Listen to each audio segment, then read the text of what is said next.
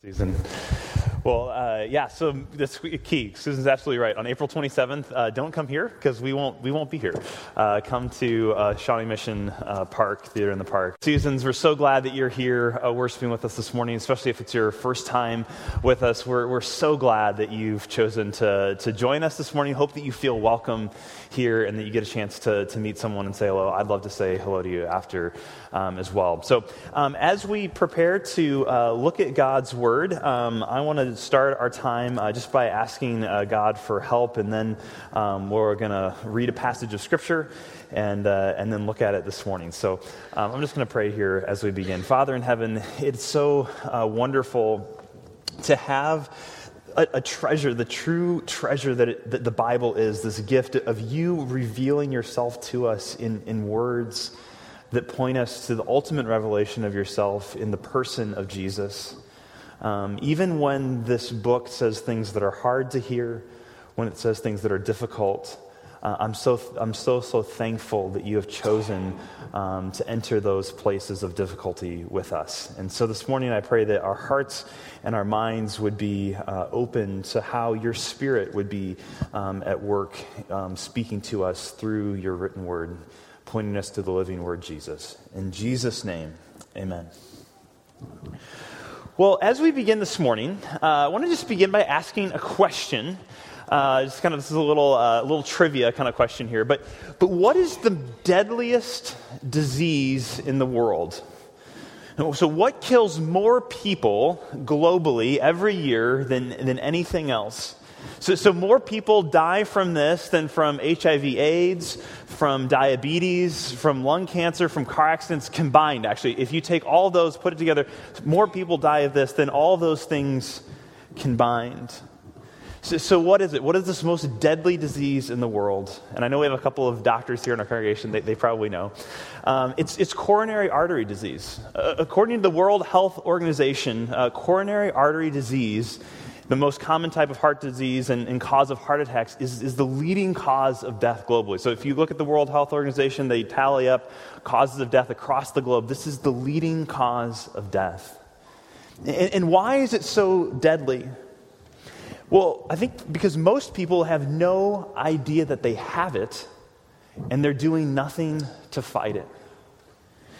And while there are symptoms that manifest themselves in the late advanced stages of the disease, people can show no evidence of having any sickness for decades, until actually really the first major symptom of this disease, which is a heart attack. It's often the first and unfortunately the last symptom of this.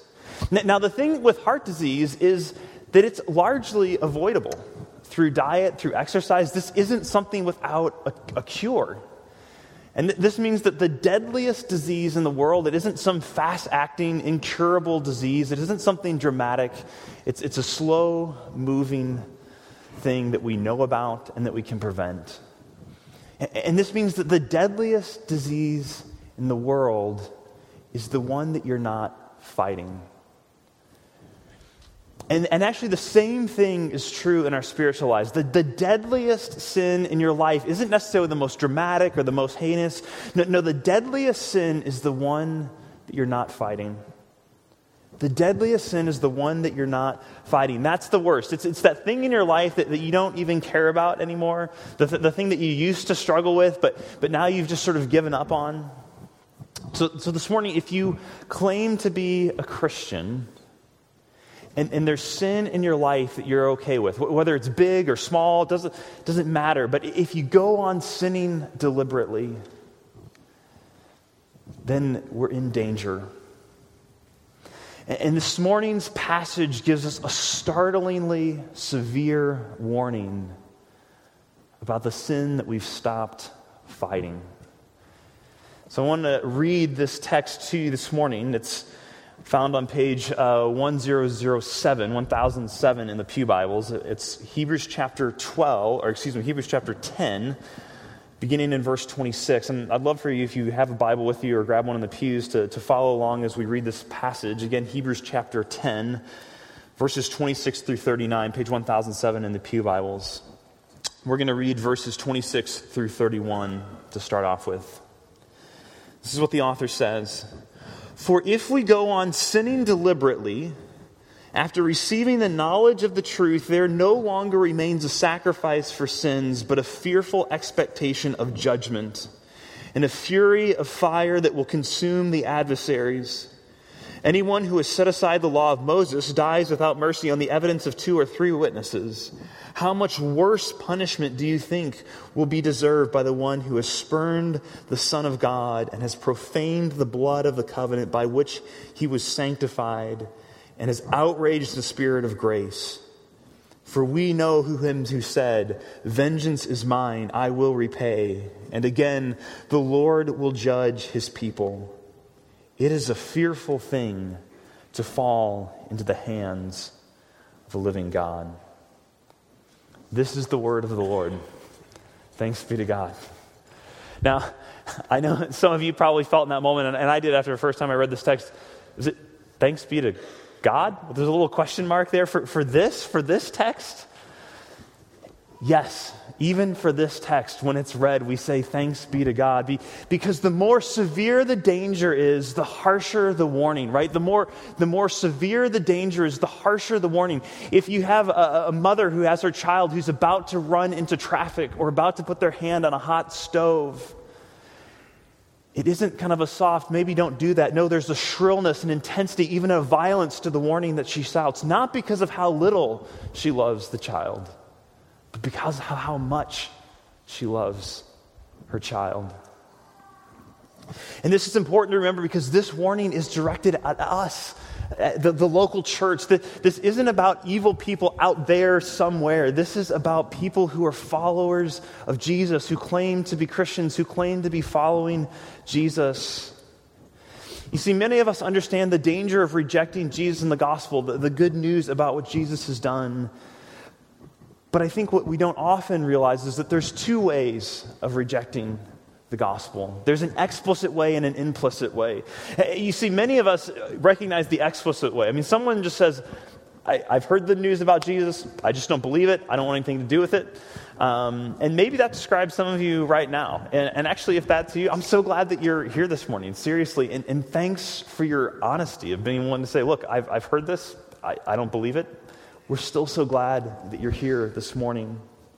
And by the way, if that is you, and maybe one of the reasons that you're saying, I just can't buy this, is that you see so much hypocrisy in Christians. Actually, this text says that God agrees with you, and he plans to do something about it. That's what these verses are about dealing with people who claim to follow Christ, and yet live in an entirely different way.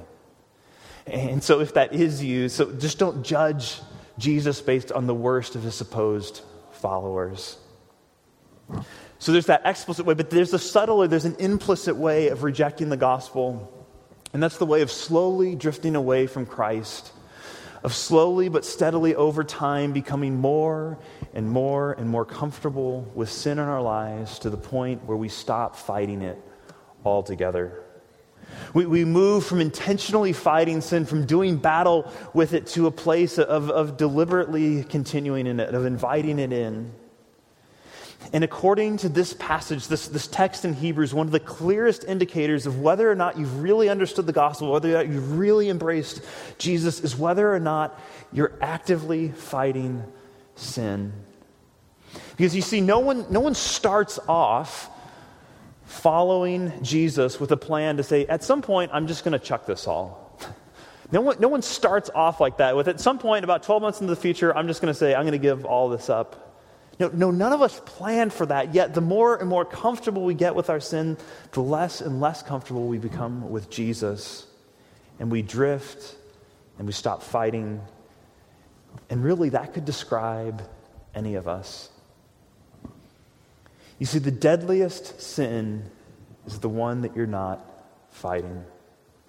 So as we divide our time this morning, we're going to focus on 2 broad sections. The first is deliberate sin, and then we're going to look at deliberate faith. So first, deliberate sin. Last week, if you were here, we looked at the right response to Jesus' work, of drawing near to him in confidence.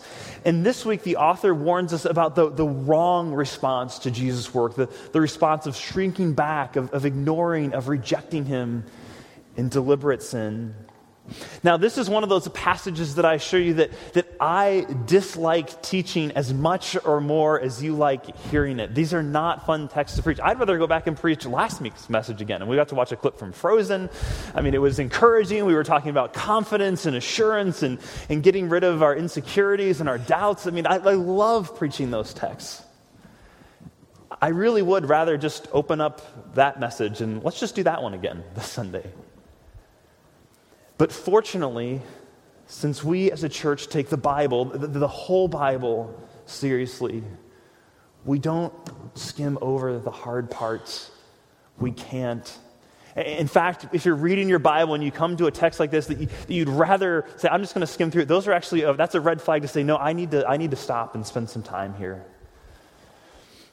And this passage tells us three things about the dangers of deliberate sin. It says deliberate sin reveals a faithless heart. It's uglier than we imagine. And then lastly, it leads to a life of dread. So deliberate sin is uglier than we imagine. It leads to a life of dread. And first, it reveals a faithless heart. So look again at verse 26.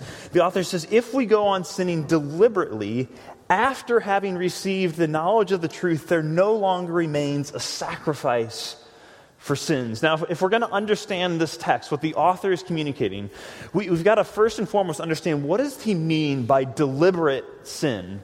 In the original language, the Bible, the New Testament was at first written in Greek. And so in the original language, the word deliberate is actually the very first word in the sentence. It's given a place of prominence. He really wants us to get this deliberateness. So what does he mean by deliberate sin? Well, he means sinning without struggling. It means sinning without being bothered by it anymore. This text is saying that any person who claims to be a Christian, claims to follow Jesus, and yet maintains an intentional lifestyle of ongoing sin is dead already. And the sobering thing is, again, he's not talking about some people out there. This could be you. This could be me.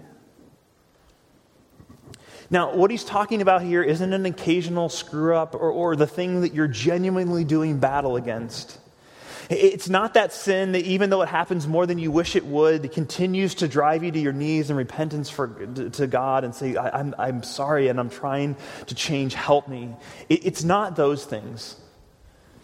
What the author is talking about is those sins that we've stopped fighting or maybe never started fighting. Those things that even though we know the truth, that we don't even really consider sin anymore, that we've just accepted. It's those of us, and it could be any of us, who say, yeah, I know what the Bible teaches. I know why Jesus died, but you just don't care anymore. You either ignore what the Bible says, or you just kind of shrug your shoulders and think, God will forgive me. Jesus will forgive me. But maybe not. And that's the warning of this text.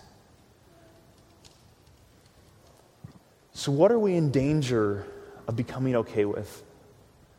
What are the sins that are in our life that we're in danger of stopping fighting?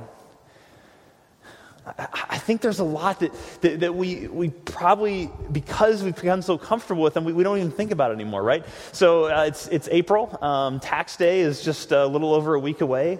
How many of us just cheat a little bit on the taxes? Not a lot, right? But just, I made a little extra money here. It's kind of off the books. I won't report that this year.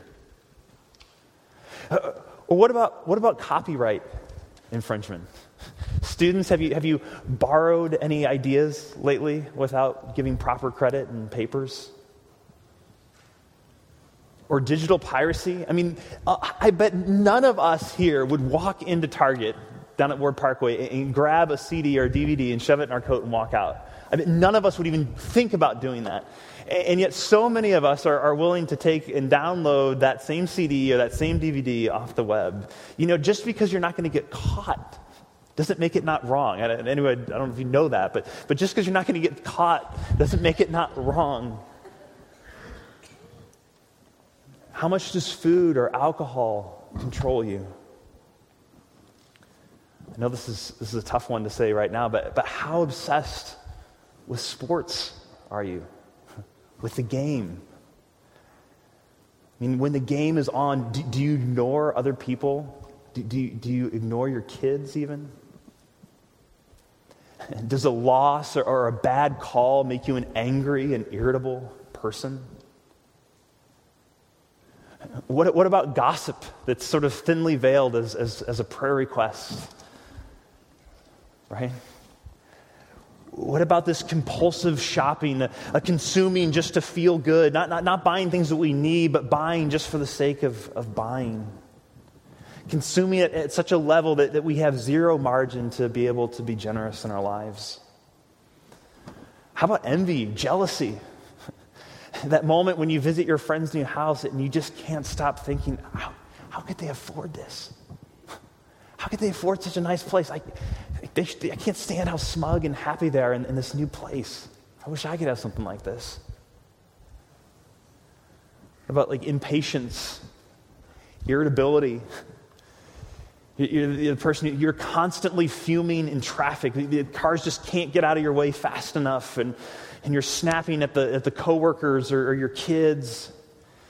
Maybe you're thinking, well, Bill, that's just who I am. I get things done, and if people get in the way when that's happening, I can't control what happens next. What about the way you talk to your spouse?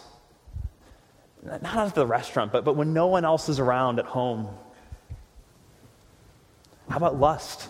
Guys will be guys. What's just one extra look? And I'm sure that porn habit is under control. It's just a little bit. It's not that much. And also here is another thing. Just because 50 Shades of Grey is on your Kindle and no one knows that you're reading it, again, still doesn't make it not erotica, right? Just because no one knows that you're reading it. How many of you singles are sleeping with one another? Show of hands? Just kidding. But our mindset, right? Everybody does it. It's not that big a deal anymore. I mean, maybe 30 years ago, but that's just life now. That's just what we do, right?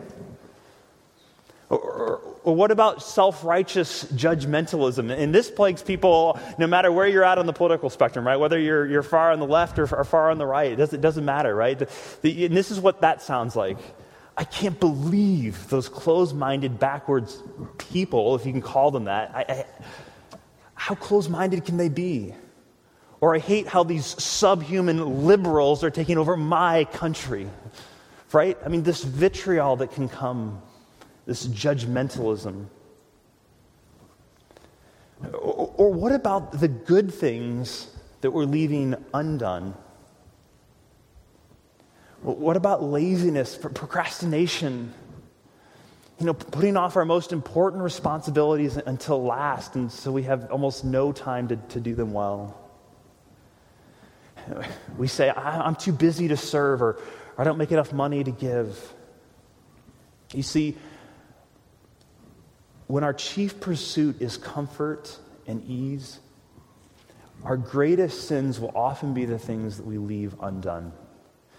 As a culture, one of our chief goals is comfort and ease. And when that's the case, some of our greatest sins will be the things we leave undone.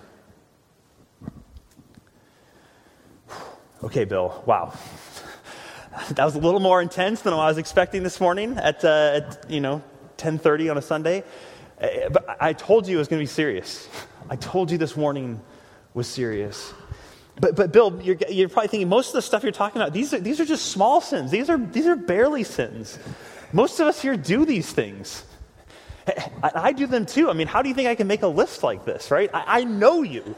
I know me. I know we do these things.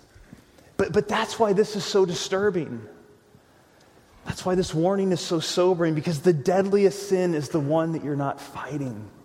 It's not the most dramatic. It's not the most heinous. It's the one that you are uncomfortable with. That's the one that will shipwreck your faith.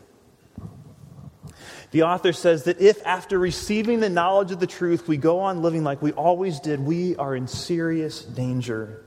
He says there is no longer any sacrifice for sins. Now, what he means here is it's not that Jesus' sacrifice couldn't work anymore. If you turn from your sin, he will always forgive you. But the author just spent all this time arguing in the previous chapters that Jesus' sacrifice has rendered every other sacrifice obsolete, every other attempt at forgiveness. And once you have a life that's filled with comfortable sin, it rejects the only sacrifice that works. Again, it's not that Jesus' sacrifice can't work for you anymore. It's just he said, I don't want that one anymore. But the thing is, you say, I don't want that one. There's not another one left. There's not another way. It'd be like if you had some kind of rare tumor and there's only one surgeon in the world who could operate on you, who could really save you from this, but you don't want anything to do with her. I mean, there might be 100 other surgeons who are willing to try, but she's the only one who has the skills to remove this tumor. If you say, I won't want anything to do with her, there's no hope for you at that point. And that's what the author is saying that we do with Jesus when we pursue deliberate sin. We say, I don't want anything to do with the one thing that can actually save me. And when that's the case, there is no sacrifice left. There's nothing left for us. You see, Jesus didn't come merely so that we could go to heaven when we die, but so that we could be made whole beginning now. When Jesus says, I've come that you might have life abundantly, it's not life abundantly someday later on in the future. It's beginning now. And if you're unconcerned about sin, it shows that you really don't want Jesus to make you whole. It shows that you really don't trust him. See, deliberate sin reveals a faithless heart. So second, deliberate sin is also uglier than we imagine. You see this in verses 27 through 29. And here the author does something that he's been doing often throughout this message, this sermon. He makes an argument from lesser to greater. So he says, if Jesus is the greater sacrifice, then how much greater is the judgment that comes when we reject him? Because all along the author has been showing, the whole point of this book is the author has been showing that Jesus is better, that he's brought about a new covenant, a new way of relating to God. And because Jesus is so much better, the consequences of rejecting him are so much worse. And he describes the ugliness of deliberate sin with three pretty extreme statements. He says, deliberate sin tramples on Jesus, the Son of God. It tramples him underfoot, or maybe your translation might say it spurns the Son of God. I mean, literally the picture says when we sin deliberately, we treat Jesus like a cockroach under our heel. We trample underfoot the Son of God. Next, the author says, when we go on sinning deliberately, we profane the blood of the covenant. Profaning means taking something that's valuable, something that's beautiful, and treating it as worthless. A good picture of profaning is if you were to take your wife's wedding dress out of the closet and just start using it to wipe mud off of your tires. You imagine the shock of that, to profane, to take something valuable, beautiful, and to use it for something that's worthless. His blood is here to sanctify us. Did you see that in the text? It says that also this blood that sanctifies us. Again, this language of sanctify means to set apart, to make us holy. The goal of the gospel is to make us like Jesus. That's what it means to be sanctified, to become more and more like Jesus. The goal, that C.S. Lewis puts it in Mere Christianity, is that you and I would be little Christ, that we would look like Jesus. And some have said this is even what the word Christian means, to be a little Christ. And anything less abuses his blood. Our statement of faith as a church puts it this way. We believe that God's justifying grace must not be separated from his sanctifying power and purpose. That God's goal in his justifying grace is ultimately that we would be like Jesus, that we would be shaped into his own image. And finally, the author says, deliberate sin, it outrages the spirit of grace. Now, have we ever thought about something that you and I could do would actually bring the very spirit of grace, the third person of the Trinity, to a point of outrage? That hit me really hard this week. See, that's how ugly deliberate sin is. And in verses 30 through 31, we see the end result of deliberate sin is a life of dread. You see these patterns of deliverance, and they promise joy, they promise ease, but they never deliver it. In fact, they only end up putting us in a place of fear. And the text says in verse 30-31, he says, "For we know him who said, 'Vengeance is mine, I will repay.' And again, the Lord will judge his people. It is a fearful thing to fall into the hands of a living God." See, we are not going to live forever. Just if you didn't get that already, just hate to break to you. We are not going to live forever. The death rate for all of us is 100%. I mean, whether it's tomorrow or it's 60 years from now, all of us in this room will die at some point. And when we do, Hebrews is clear that we will face judgment. Now, for most of us living in the 21st century in the West, that idea seems repulsive. It seems backwards. And it kind of your answer is, you can't be serious, right? This is so backwards. That there's a God, that if he exists, that would somehow want to judge us. If God does exist, he's a God of love, not a God of wrath. I can't believe in a loving God would also be judging or vengeful, right? And this is the mindset that we come to the Bible with. But I love how, again, I think we quoted him last week, but Yale Divinity School professor Miroslav Volf, he used to have that perspective of a loving God couldn't possibly be wrathful. And then he tells of how he came to a different point of view. He describes how his thinking changed after witnessing the horrors of war in his home country of Yugoslavia. He's from Yugoslavia during the ethnic cleansing there. How his view changed after he saw the genocide in Rwanda, where 800,000 people were hacked to death in 100 days. And this is what he writes. How did God react to the carnage? By doting on the perpetrators in a grandparently fashion, by refusing to condemn the bloodbath, but instead affirming the perpetrator's basic goodness? Wasn't God fiercely angry with them? Volf says, though I used to complain about the indecency of the idea of God's wrath, I came to think that I would have to rebel against a God who wasn't wrathful at the sight of the world's evil. God isn't wrathful, he says, in spite of being love. God is wrathful because God is love. Now listen, in case you've missed it, I don't believe that a Christian can lose their salvation. Nor does the Bible teach that the way that you are rescued from your sin is by keeping all the rules or by the right things you do. So those are not the two things I'm saying. But Hebrews makes it clear that there are people who think that they are Christians who aren't, who think that they've understood the gospel, who think that they get what this book says, but have missed it. And he's warning us, this could be you. Now, I'm thankful that verse 31 isn't the end of this text, but I want to pause here before we go on further in the message, because he says, if you continue in this lifestyle of unrepentant sin, it doesn't matter what prayer you prayed or how often you come to church, the God you believe in is no God of all, and he can't save you.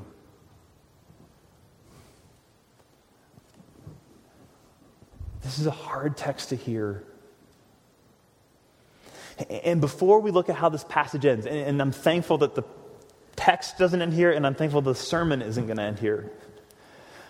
But before we go on, I want to pause, and I want to take a moment just to reflect on what we've heard. Because I don't want to rush past the seriousness of this warning. And so I just want to take a moment to reflect over a few questions, and I'm going to put them up on the screen here, and we're just going to take a few minutes. We don't usually do this, but we're actually just going to pause right in the middle of the sermon, and I just want us to have a chance to reflect on these questions. John's going to lead us in a song just to listen to for a moment. And what we're going to do is we're just going to pray quietly. And so these questions on the screen are, what sins have you given up fighting, and why? And what does Jesus want you to do about it? So we're just going to take a moment, about a minute of silence, and then John's going to play a song for us just to reflect on while we do that. Okay, deep breath. No one wants to be what was described in those previous verses, in those previous verses. But thankfully, there is hope, and it comes through deliberate faith. He said, this is not where this text ends. It's not where the sermon is going to end. And I love, actually, if you go back to that very first verse, he says, if you go on sinning deliberately, which means that it's not too late. It's not too late to change course. And in fact, if you look at the very end of this text in verse 39, he says, but we are not of those who shrink back and are destroyed, but we are those who have faith and preserve their souls. He says, this isn't you yet. You are those who have faith, who are preserving your souls. You haven't shrunk back. And so we can still yet pursue a deliberate faith. And we can avoid the dread of deliberate sin. Okay, so what does that look like? What does it look like to have a deliberate faith? Well, we see a number of things here. First, a deliberate faith, it embraces the cost with true joy. Look at what the author writes in verses 32 through 34. He says, but recall the former days when you were enlightened, when you endured a hard struggle with sufferings, sometimes being publicly exposed to reproach and affliction, and sometimes being partner with those so treated. For you had compassion on those in prison, and you joyfully accepted the plundering of your property, since you knew that you yourselves had a better possession and an abiding one. So the author is saying to these ancient Christians, remember what it was like when you first started to follow Jesus. Remember the suffering you faced and how that actually was a place of joy in your life. If you remember when we said way back at the beginning of this book, this group of Christians, they become complacent. He says, remember at the beginning what it was like. Remember the joy you had even in the midst of suffering. Remember when Jesus was more valuable to you than anything else, more valuable than your reputation, your possessions, your comfort, your property. You esteemed him higher than all of those things. Remember that place. Go back to that place. Now, for many Christians around the world today, these costs are what they face all the time when they choose to follow Jesus. I think of our partners in Iran, Elam Ministries, who we work with. So many Christians in Iran daily face these very real kinds of things of being placed in prison and their property being plundered and all the rest. They understand this moment of counting the cost of following Jesus. But I think for us, that have we really counted the cost of what it means to follow Jesus? The changes, the declaring that Jesus is Savior and Master of my life. What changes would that mean for me? I don't think we often really count that cost. And I don't even know if when we explain the gospel to people, if we explain the cost that comes with that. Now in the end, the reward, the glory of Jesus, it pales in comparison to the cost, right, is nothing. But it is a cost. And you see, if our primary goal in life is to be happy, the pursuit of comfort and ease and satisfaction of our desires, we will never change. If our primary goal is to be happy, we will never change, because you'll never become the person you were created to be. You will never know the satisfaction of a life which is better than personal gratification, because oftentimes the formation that takes place in our lives comes through suffering. And if we avoid suffering at all cost, if we avoid it to the point where we only seek comfort, we will never be who God created us to be. You see, the only way that we will fight against our sin is we are willing to engage in the hard work of suffering. Because fighting sin is hard, and it feels like a death at some points. But if we don't have a category for suffering, then we're never going to be able to do the hard work of really battling against sin. Not in our own power, the Spirit working in us. Yes, all that is true, but there will be times when it will feel like a battle. And people who love comfort don't engage in battle. So a deliberate true faith embraces the cost of following Jesus.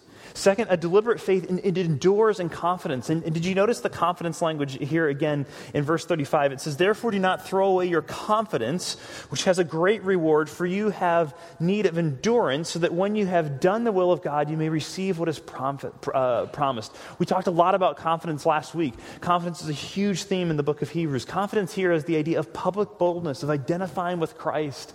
A deliberate faith is marked with a growing, humble confidence and assurance in Jesus that gives you the strength that you need to endure. See, confidence makes all the difference when it comes to endurance. One of the things that I've done in the course of my life just for exercise is to train to run marathons and half marathons. And what you learn in distance running, if you train for a race like this, you know that confidence in your ability to be able to finish the race is everything, especially in the difficult parts. When you're in the race and you get to mile 11 or you get to mile 17 and it seems like I just can't go on, your confidence that, yes, I've trained for this, I can make it, I can go on, makes all the difference between giving up and stopping and dropping out and continuing to press through. And what the author is saying is the only way we will endure the suffering we experience as Christians is by clinging to the confidence that we have in Jesus. He's the pioneer and perfecter of our faith. He's the forerunner. He's gone before us. He is the sure and steadfast anchor for our souls who keeps us from drifting into death. We can have confidence in him. So even in the moments when it seems like we're never going to see the other side of this temptation, when we're never going to see the other side of this suffering, that we have confidence so that we can endure. So cling to Christ. Cling to him. Don't throw away your confidence in him. The reward is so great. And finally, a deliberate faith treasures what is truly valuable. You see, we can only embrace the cost with joy. We can only endure in confidence if we treasure what is truly valuable. The great reward that the author mentioned in verse 35, he says this confidence has a great reward. And then in verse 36, he says that if you do this to the end, then you will receive this promise, what is promised. And in verses 37 and 38 tell us that the Son is returning. Jesus is coming back. All suffering, possessions, etc., these are all temporary if Jesus is truly returning. And the life of deliberate faith orients itself around this truth, and it's radically reward-focused. Let me say that again. The life of deliberate faith is radically reward-focused. You see, Christians don't just persevere because obedience is right. They do so because it's better. They don't just persevere in obedience because it's right. They do so because it's better, because it leads to the best thing. For example, here's the thing: you will never battle sin in your life if it's only based on fear of judgment. Fear of judgment is never enough to conquer those things in your life. It's got to be radically reward-focused. For example, look into chapter 11. If you look forward just a few verses into chapter 11, the author says, by faith Moses, one of the great heroes of the people of Israel, by faith Moses, when he was grown, refused to be called the son of Pharaoh's daughter, choosing rather to be mistreated with the people of God, there's that suffering, than to enjoy the fleeting pleasures of sin. He considered the reproach of Christ greater wealth than the treasures of Egypt, for he was looking to the reward. How did Moses endure? How did he choose to be mistreated rather than to enjoy the fleeting pleasures of sin? Not because in fearing what God would do if he didn't, but by looking to a greater pleasure, by looking to a greater reward. This is even true of Jesus, right? Even Jesus, we're going to see in Hebrews chapter 12, it's going to say that how did Jesus endure the cross? By focusing on the joy that was set before him. He endured the cross. You see, Christians are not somehow these spiritual masochists who somehow find gratification in suffering for its own sake. Not at all. Christians endure suffering with joy because they look beyond it to the one who is their great reward. Jesus is the great reward. He is the better possession. He is the great promise. He is the one who has saved you, who's rescued you, washed you, redeemed you, purified you, who's crafted a new heavens and new earth in which he desires to live with you forever. There's no greater reward than that. He's the one who satisfies your deepest longings, in whom you find rest for your souls. Treasure what is truly valuable. Look to the one who is your great reward, and then you will find joy even in the midst of the most difficult suffering. Let's pray. Father in heaven, I'm thankful for the promise that we are not of those who shrink back and are destroyed, but we are those who have faith and preserve their souls.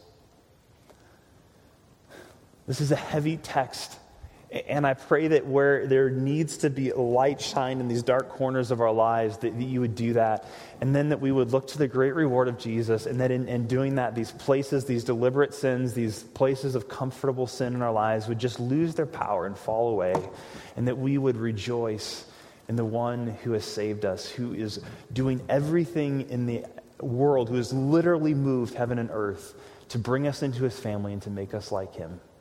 We pray this in Jesus' name for his glory and for our great joy. Amen.